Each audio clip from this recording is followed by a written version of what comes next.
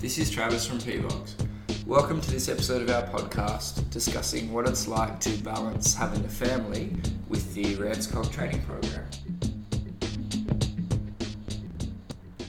Joining us today is Dr. Kath Whitten, who's a Sydney-based fourth year reg on the OMG training program, and someone who had twins just prior to starting internship, and another baby in her second year of OMG training. For myself, I'm a Sydney-based JMO this year, and I'm hoping to get on the OMG training program one day. I had my boy about 6 weeks before my final exams, which was a bit of fun. So yeah, welcome, Kath. Right, thank you for having me. I think it's an important topic. I think we're all getting into medicine probably a little bit older now than what generations have done in the past, and I think a lot of us are coming into medicine with families or, planning families in the next few years. So I think it's a pretty important topic to have a chat about. So, we'll start from the start. What was your first thought when you found out you were having twins? Shock.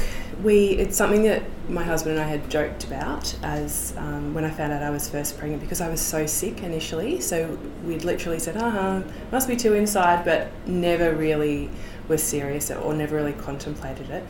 And then we attended my first ultrasound, which was the nuchal translucency scan. So it was probably about 12 weeks or so. And it's funny because both my husband and I had a background in radiology. We'd both worked in a radiology place. And it was one of those ultrasound places where the cameras, the screen's up on the wall. And so I was laying back chatting with the sonographer, and he went, "Oh, crap." And I went, what? And looked up at the screen, and the sonographer said, "So you see what I see?" And he's like, "Oh God, yep, there's two." Oh. It was... Could you see it straight away as well? Yeah. It was incredible, but just ridiculous. We giggled through the rest of the entire appointment. It was just that nervous laughter. Total nervous laughter. Absolutely. And then, all those things were going through my head. New car, new house. Like the place that we were in, it was a small house. It couldn't have coped with two. I'd already mentally planned the pram that I wanted, so that had to change as well. It was just everything sort of changed. So how did that go from nervous laughter to the reality of I'm about to start internship and I've got twins on the way? Just, planning mode took over. I think we just knew that we just had to cope with it. It's nothing that we could change. And we just planned and obviously told our families straight away, and they were all on board saying, "Yep, we'll help you through it." And Did you have family here in Sydney? Yeah, very lucky. That's good. Alright, so what does your typical day look like? I'm really lucky at the moment. My husband has stopped work this year, so essentially for me, my day is getting myself up, getting myself ready, and getting myself to work. It depends which hospital you're at, but currently I'm at a hospital where the hours are sort of 7:30 to 4:30, which is really doable. I get to work at 7:30, get through my day. There are days when you might not get out of work at 4:30. I might be there until 5:30. And then I come home, and if I'm lucky enough that my kids are still awake, I'll help out with the evening routine. So they've usually always had dinner by the time I get home. But then I'll sort of take over and do the baths, the bed routine, reading a story, helping the older two with homework if they need it, that sort of stuff. I often call it my second job, so I come home after working a full day and then come home to my second job, which is looking after the kids, and they're often at their worst in that period. A lot of parents will call it the witching hour, those hours in the evening, and it's true. Kids are tired, they're cranky. I'm tired and sometimes cranky as well, so it's not the funnest time, but they're generally all in bed by about 7 o'clock. And generally asleep by about 7:30. So then it's sort of my time. I'll have dinner, have a quick chat to my husband, and then in bed pretty early because it all needs to just be repeated the next day. So days are 7:30 to 4:35, like you said. That at least doesn't sound too bad, but I'm guessing you've got quite a few nights thrown in there as well? So again, it depends on which hospital you're at. The current place that I'm at and the tertiary centre that I work at, there's about 6 or 7 registrars where the night shifts and the weekends are are divided between. So essentially you might work a set of 7 nights every 6 weeks or 7 weeks, and then a double weekend every 6 weeks or 7 weeks as well. Remembering when you're doing nights, you're covering a weekend as well. So essentially you'll be doing a weekend every 3 weeks or so. And added into those are the evening overtime shifts as well. So maybe once a week you'll have to do an evening shift, so till 8 p.m, or in another place that I work it's till 10 p.m. So it's, it's long hours. That's up. Yeah. Sure. And those are obviously just your work hours or your time you're doing your main job, but I'm guessing you have to fit study and other things in there as well.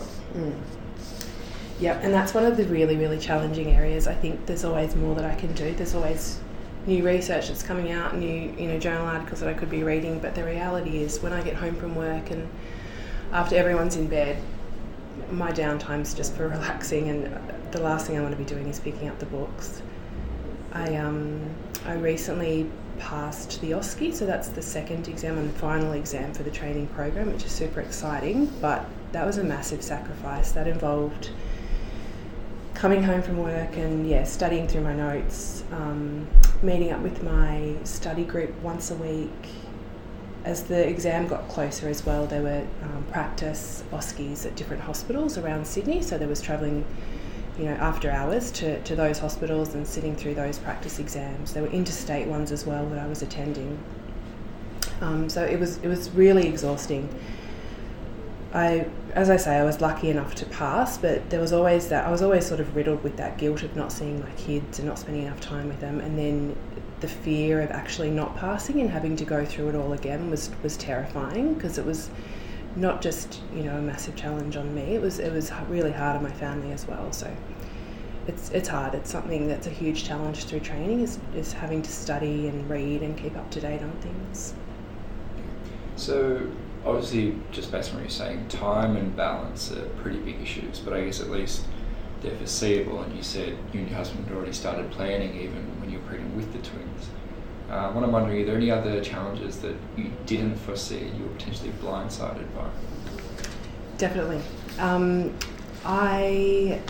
I think I was definitely blindsided by the amount of time that I wanted to spend with my kids and the crazy, all-encompassing love that I had for them. I'd drop them off at childcare, or the nanny would turn up in those early days, and the whole day I would just have this pit in my stomach of just wanting to go back home and look after them and be with them. That definitely blindsided me. I always just thought, I'll have my kids, I'll go to work, it'll be fine, I'll come home from work, and the day, and we'll just pick up on everything. But I found myself, particularly in those first couple of years, just constantly thinking about my kids. In any break, I'd look at photos on my phone of my little ones. I didn't expect that. And I still get that. I still get that pit in my stomach, when I'm at work, because I just miss them so much. And every day, when I drive home from work, I'm sort of racing through the traffic because I want to get home and see them before they go to bed. So that was something that I was blindsided by. I think, other things are those calls that you typically get at 4:30 p.m. as you're getting ready to go home from work. The family that want to chat to a doctor, or that person who's spiked their blood pressure, or they're suddenly septic, and you can't just leave. You can't just leave them. So I often find myself resenting those patients and those families, but at the end of the day, we're there to take care of those patients. So that's something that I found pretty difficult as well. Yeah, definitely. Alright, so Kath, if you could tell us, when you first started out your internship and you had your twins, that was obviously a very difficult year. What help did you have in place for yourself and for your family at that stage? So we first trialled childcare. We had them in there 5 days a week, the twins that is, and it didn't work. I've got a little boy who's very, very needy and was grumpy, so I'd turn up to pick him up from childcare, and he hadn't eaten, he hadn't slept all day, so we pulled them out of that, and we hired a nanny, and so we had a nanny for 5 days a week. That was a massive financial sacrifice. In fact, she earned more than I earned as an intern. It was horrible, but it made things work easier, and we were a lot more happy with her. I was also really lucky to have family around, so my husband's family are great. They've retired and they help us a lot, and my mum's around as well. And I think that's really important. I've got friends who are from overseas and their families aren't around, and I don't know how they cope. It's really difficult. I think once you have kids, you realise how much you need your family. Definitely. My parents retired when I was 19 and moved up to Coffs and basically said, you can come with us or you can move out. So that's the position we're in now, where we don't have family or anything around. And a lot of the stuff you're saying, I can't see because it's a podcast, but sitting here just nodding. So definitely hear where you're coming from. It's hard. I think, you think you might have a good network of friends around you as well, but often your friends are in the same situation that you're in. They've got young families, they're working, they're facing those same struggles. So, yeah, it's that unconditional love and support that your parents provide that it's really hard to get from anywhere else. And it goes the other way as well. If your friends don't have kids, they don't get it. Yeah. My kid's a little bit younger, and none of my friends have kids, and they just don't understand. They're like, we're going out tonight. Why don't you just get a babysitter? You really just don't get the whole situation. But anyway, so you're in your internship here.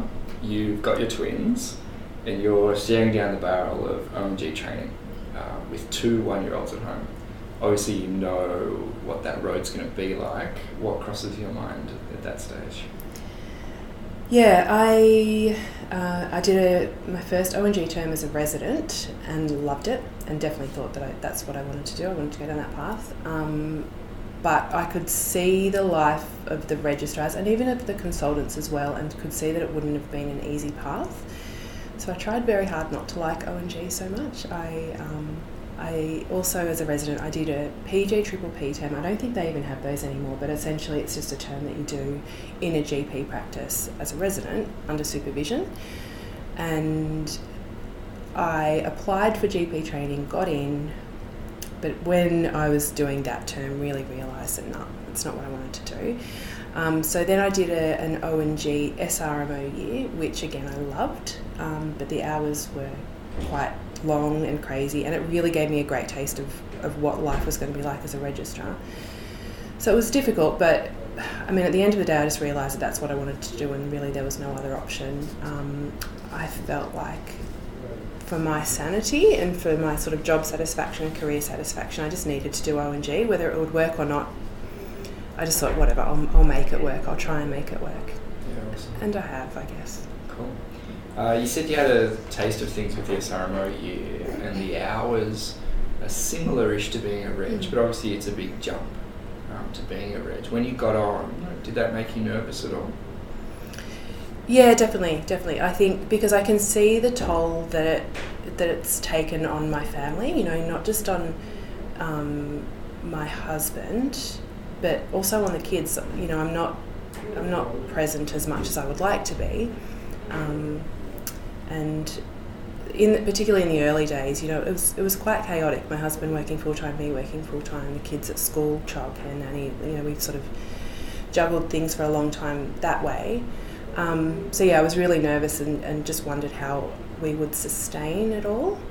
But we've struggled through, and we've managed to do that. I think it's not just the hours, though. As a registrar, there's a lot of extra things. We've talked about the exams that we do during the training. There's a research project that we have to do as well. You're also trying to learn a lot of new procedures and operations and become independent at managing various presentations. And on nights and after hours, you're it. You've always got a consultant there, but you're it. So there's a large amount of responsibility as well, stepping up into a registrar role. So yeah, you could definitely say I was a little nervous coming into that reg role. Yeah.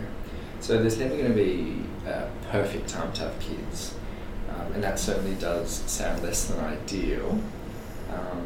But looking at the whole sort of stretch from medical student, intern, junior to reg, when would you say, if there is one, would be a good time to have kids? It's a really hard question. I think as a medical student as well, I was looking for the holy grail. I always thought that there had to be the right answer, the right formula that worked, but I really don't think there is. I think that it's different for everybody and there's really not a right time. I've seen it done at all stages of training. Personally, for me, I had twins prior to starting ONG training, and I've got a little one now that I've had during ONG training. I think the disadvantages of doing it this way are that I'm less flexible than my colleagues that don't have kids. I can't move around to different hospitals. I can't move rurally. We are required to do a 6-month rural rotation. I'm lucky in the network that I'm in that one of my rural hospitals is only 40 minutes outside of Sydney, so I don't have to relocate the family to go there. I can commute from home. I feel like I'm a lot less flexible. In saying that though, there are other registrars that have had families that have moved them up to say Port Macquarie or Coffs Harbour just for the 6 months and changed schools and attended schools up there. So it is doable, but I guess it's just an individual decision. Is it going to work for your family? I think, another disadvantage is what we've talked about. Having to study and work full-time and look after a family, I think is very, very difficult. The way I did it for my written exam is I studied for my written exam whilst I was on maternity leave. I honestly couldn't fathom studying and working full-time. And it did mean that I spent my 9 months of maternity leave not only looking after a newborn and my twins, but also studying. So that was really hard, but I think it was a better solution as to working and studying at the same time. So you said how difficult it would be to sort of try and balance everything at once, and luckily I understand you were able to take a bit of leave when you had your third baby.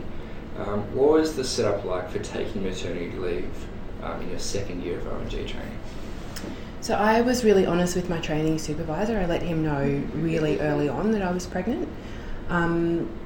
This enabled him essentially to sort out a replacement for me, because you have to remember, from a logistical point of view, the hospital has to provide a certain number of registrars to, through a certain number of hospitals just to provide the service. So he needed to just organise a replacement for me. So I was upfront and honest with him so that he could have time to find a replacement. From a maternity leave point of view, that was easy enough to access. I just was in contact with my JMO office at the tertiary hospital I was working at and just applied for maternity leave. That was good. It gives you access to and in New South Wales Health you get access to 14 weeks of full-time pay, or you can choose to have 28 weeks at 50% pay. So that's a really good situation.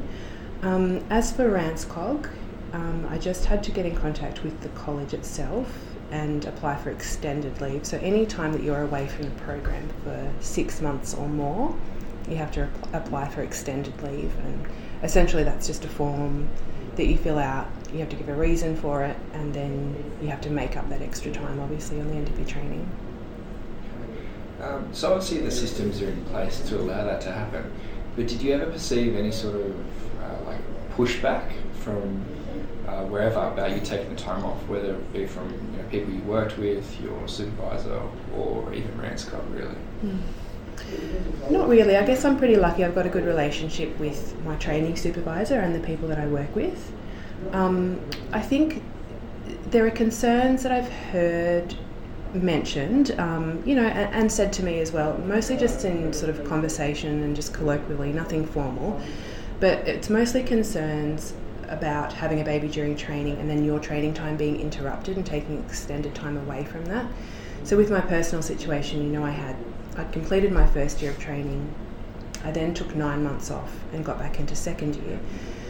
And I think the concern was more about everything that I'd learned and all that knowledge and skills that I'd built up in my first year, that might be lost and that I'd be sort of starting again when I was in second year. To be honest, this wasn't the case. I think, even as an intern, when you take your 4 weeks of annual leave and you start again after your 4 weeks of annual leave, you think, oh God, I've forgotten everything, I can't cannulate, I don't remember how to chart fluids. But when you come back, it's all just like riding a bike, it just comes back naturally. And I did find that after coming back from maternity leave, it was fine. And even, during mat leave, I've said that I was studying for my written exam. I was doing surgical assisting as well. I did a couple of locums, so it wasn't like I was completely away from it. I was still doing stuff during that time. Alright, so doing training part-time is something that I've heard about a few times, but I can't actually say I've ever met anyone who's done it or is doing it. Was that something that was actually an option for you, or is this idea of part-time training more of just like an urban myth that gets passed around? Not really an option for me. As I've said, I'm pretty lucky in that my husband's at home, so I am able to work full-time. I've seen it done. I've worked in one of the peripheral hospitals where a couple of the ONG residents that I was working with were job sharing, and that worked well. And I think that was a good situation that the JMO office at that hospital had set up for them. This is a hospital where the JMO office are really supportive of part-time trainees. As a registrar, you don't see it so much, and I'm not too familiar with it. I do know some people that have done it and it's worked well for them. But essentially what you need is two people within the same training network that are willing to job share, and a training supervisor that approves it, obviously. So I think even if two people aren't in the same training network, but somebody does want to work part-time, it's not a massive deal to change training networks if it's going to work for two trainees. This is obviously just anecdotal sort of data.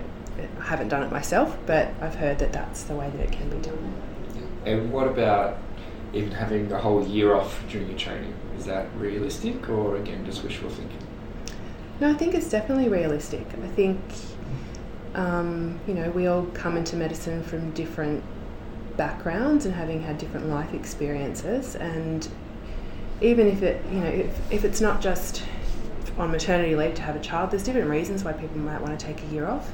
I know people have taken a year off to go and volunteer overseas, for instance.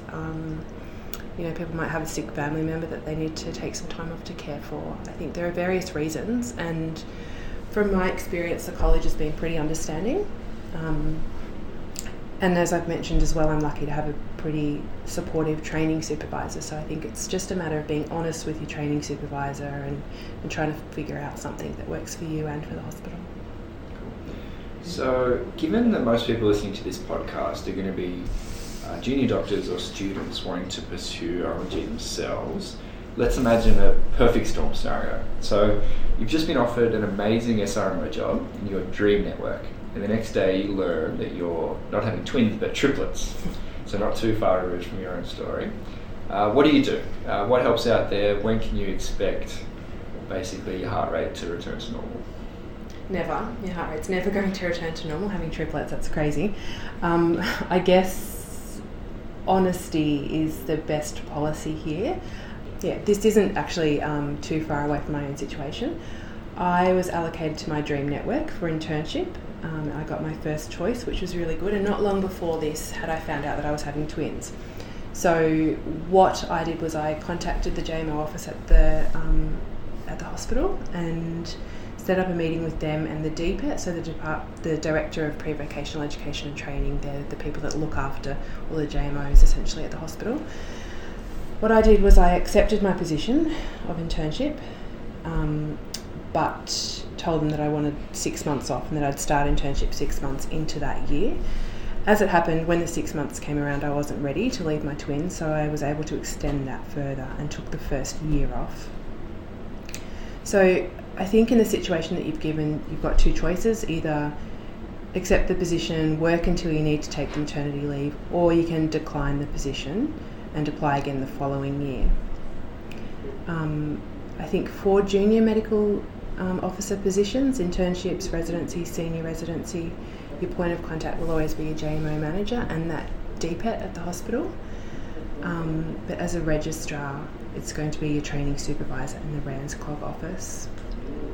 So along those same lines of sort of accessing support and reaching out when you do need help, another thing you alluded to when we first spoke about this podcast was how important it is to actually have good mentors in your career. Can you explain basically how having a young family relates to the idea of having mentors in your early career? Yeah, I think it's something that I struggled with in the early days. You know, when I was an intern and a resident, I didn't really have anyone that I was going through those years with that had families as well, so I found it difficult. I think having a family and working full-time is in any role, but particularly in the hospital system, has a lot of unique challenges and can be really, really difficult. And, you know, in your junior medical years, there's a lot of socialising that happens. There's balls and, you know, after hours drinks and get-togethers and things, and I wasn't able to attend those, and frankly didn't want to, because I wanted to be at home with my family. So I found it quite difficult to, I guess, relate to some of the other junior doctors that I was working with, you know, because I had unique challenges. As I went through, you know, as an SRMO and then in my first couple of years as a registrar, I slowly got to meet other doctors that had families and that were in a similar situation to me. A couple of the other registrars that I work with now have got young kids, and, you know, we're friends outside of work as well. But I think it's really important to be able to talk to other people that are going through the same thing as you and not just sort of struggling along alone, which I felt like I did do in the early years, and it was quite lonely. And so I'd hate, I think, for other people to struggle that way as well, and potentially to not pursue their interest or their passion for something like O&G, which is not the easiest path to go through, but to not pursue that because of these unique challenges, because there's people out there that have done it and it's doable. Okay. Kath, I hope you don't mind me asking you a pretty personal question, but I think for the people listening, they could potentially get a lot out of it. And that would be, what would you say your lowest point throughout the whole experience has been? And, you know, I am mindful that it's a very personal question, so I figured I'd offer my experience first. So for me, my boy was born about 6 weeks out from final exams. And like you've said, there's no perfect time to have a kid, but for me that definitely felt less than ideal. You know, I'd be not sleeping at night and then waking up each day and heading into the library, studying, you know, sort of all day from 8 till 4, coming home and, like you said as well, doing the second job, and that's, you know, the parenting, and then again not sleeping at night. You know, just sort of run through that whole cycle every 24 hours. The funny thing for me is I actually felt like I was doing really well. You know, I guess maybe it was the adrenaline of the whole thing or the anxiety of upcoming exams, but I did sort of feel on top of it. But I think that all came to an end when I was in the kitchen one night with my wife, and she just sort of said, I guess maybe she'd noticed something that I hadn't. She asked, you know, are you okay? And not that sort of like, oh, how are you going type, but, you know, when someone really actually asks you, are you okay? And it makes you think, you know, am I okay? Or, you know, what is this person thinking that I'm not, and what are they seeing that I haven't? And I think then I realised just the full extent of how exhausted I was and how little I was actually coping with that thing. And within, you know, a minute I was on the ground in tears, basically falling apart with the Landers arm, my wife, her arms around me. So for me that was definitely a low point. But I did get a lot out of it. I think from that I learned that I really do need to, you know, establish boundaries for myself, and then following on from that, actually respecting those boundaries, and, you know, no matter what's coming up, just being mindful of how much I've got on my plate and time management, and not overcommitting myself. So I guess at the end of the day, there was something to be gained out of it. Yeah. Many low points. Your situation is so familiar. I think I still sometimes when people ask me, "Are you okay?" I break down. It still happens. It's the worst possible question a person can ask you. Makes me cry almost every time. But yeah, and like you've said, asking for help is the biggest thing. I mean, I've had many low points. I think the most recent one is the point leading up to my husband stopping work. We were battling with, you know, when I went back to work after number 3 was born, he was working full time, I was working full time. The twins were in, I think, year 1 of school. My little girl was in childcare for a couple of days. We had a nanny a couple of days as well. So she was with the little one, but then she would also do after school pickups and the evening routine. And it was every day was something different. It was quite chaotic. We were angry, we were tired. The kids picked up on that. They were angry, they were tired. We weren't getting schoolwork done, any homework done with the big ones. The little one was getting sick because she was at childcare. It was just chaos. It was awful. And yeah, we got to the point where we were just all run ragged and just realised that something had to give.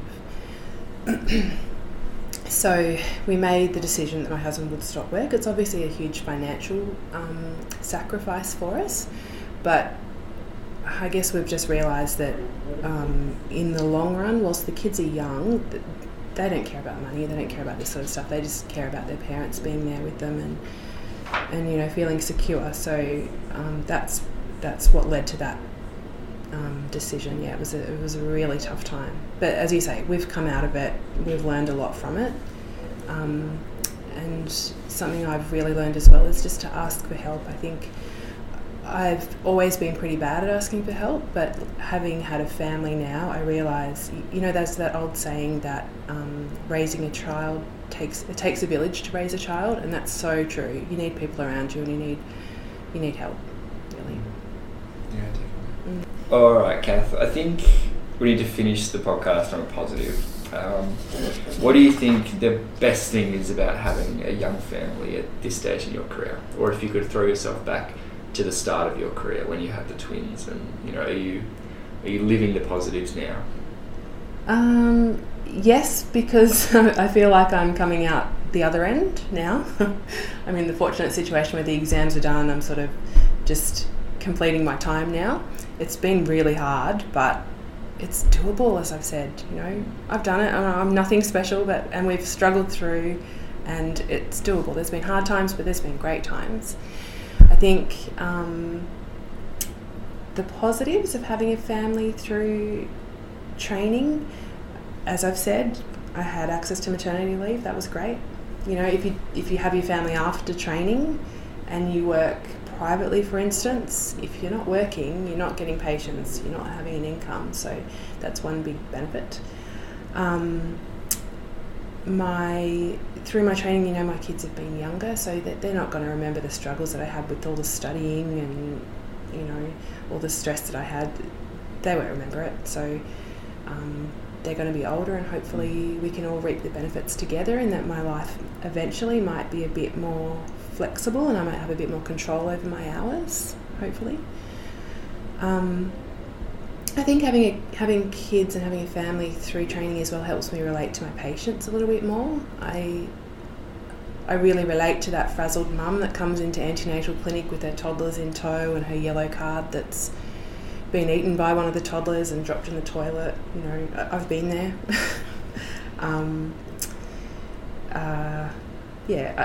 I think to end on a positive, it's definitely doable. I think if your passion lies in O&G, don't let that pass. I think I came close to not doing it, and I think I would be living a life of regret if I didn't do it. And you know what, you can try, and if it doesn't work for you, stop. You can always move on to something else. I think you just need to at least try, and hopefully it works out. Yeah, great. Kath, thanks so much for coming in, sharing your story.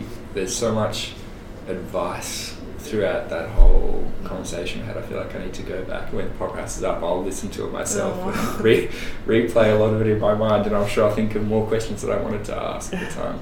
But basically, thank you so much for coming in. I really appreciate it. I'm sure everyone listening will get a lot out of it. No worries. Thank you for having me. Thank you. Thanks to everyone who's taken the time to listen through this podcast as well. I've really enjoyed putting it together, and I hope that you got something out of it as well. If you want to hear more of what Kath has to say, or you have any burning questions you want to ask her, Kath will actually be speaking at our upcoming conference next year in Sydney. So keep an eye out for that. Also, Kath has very graciously agreed to give out her email. The main point of that would be is if you feel as though you're going through a similar thing, or you're struggling, or you just need advice, she's happy to be contacted. So her email address is atkins.kath@gmail.com. That's ATKINS.KATH@gmail.com. Thanks again.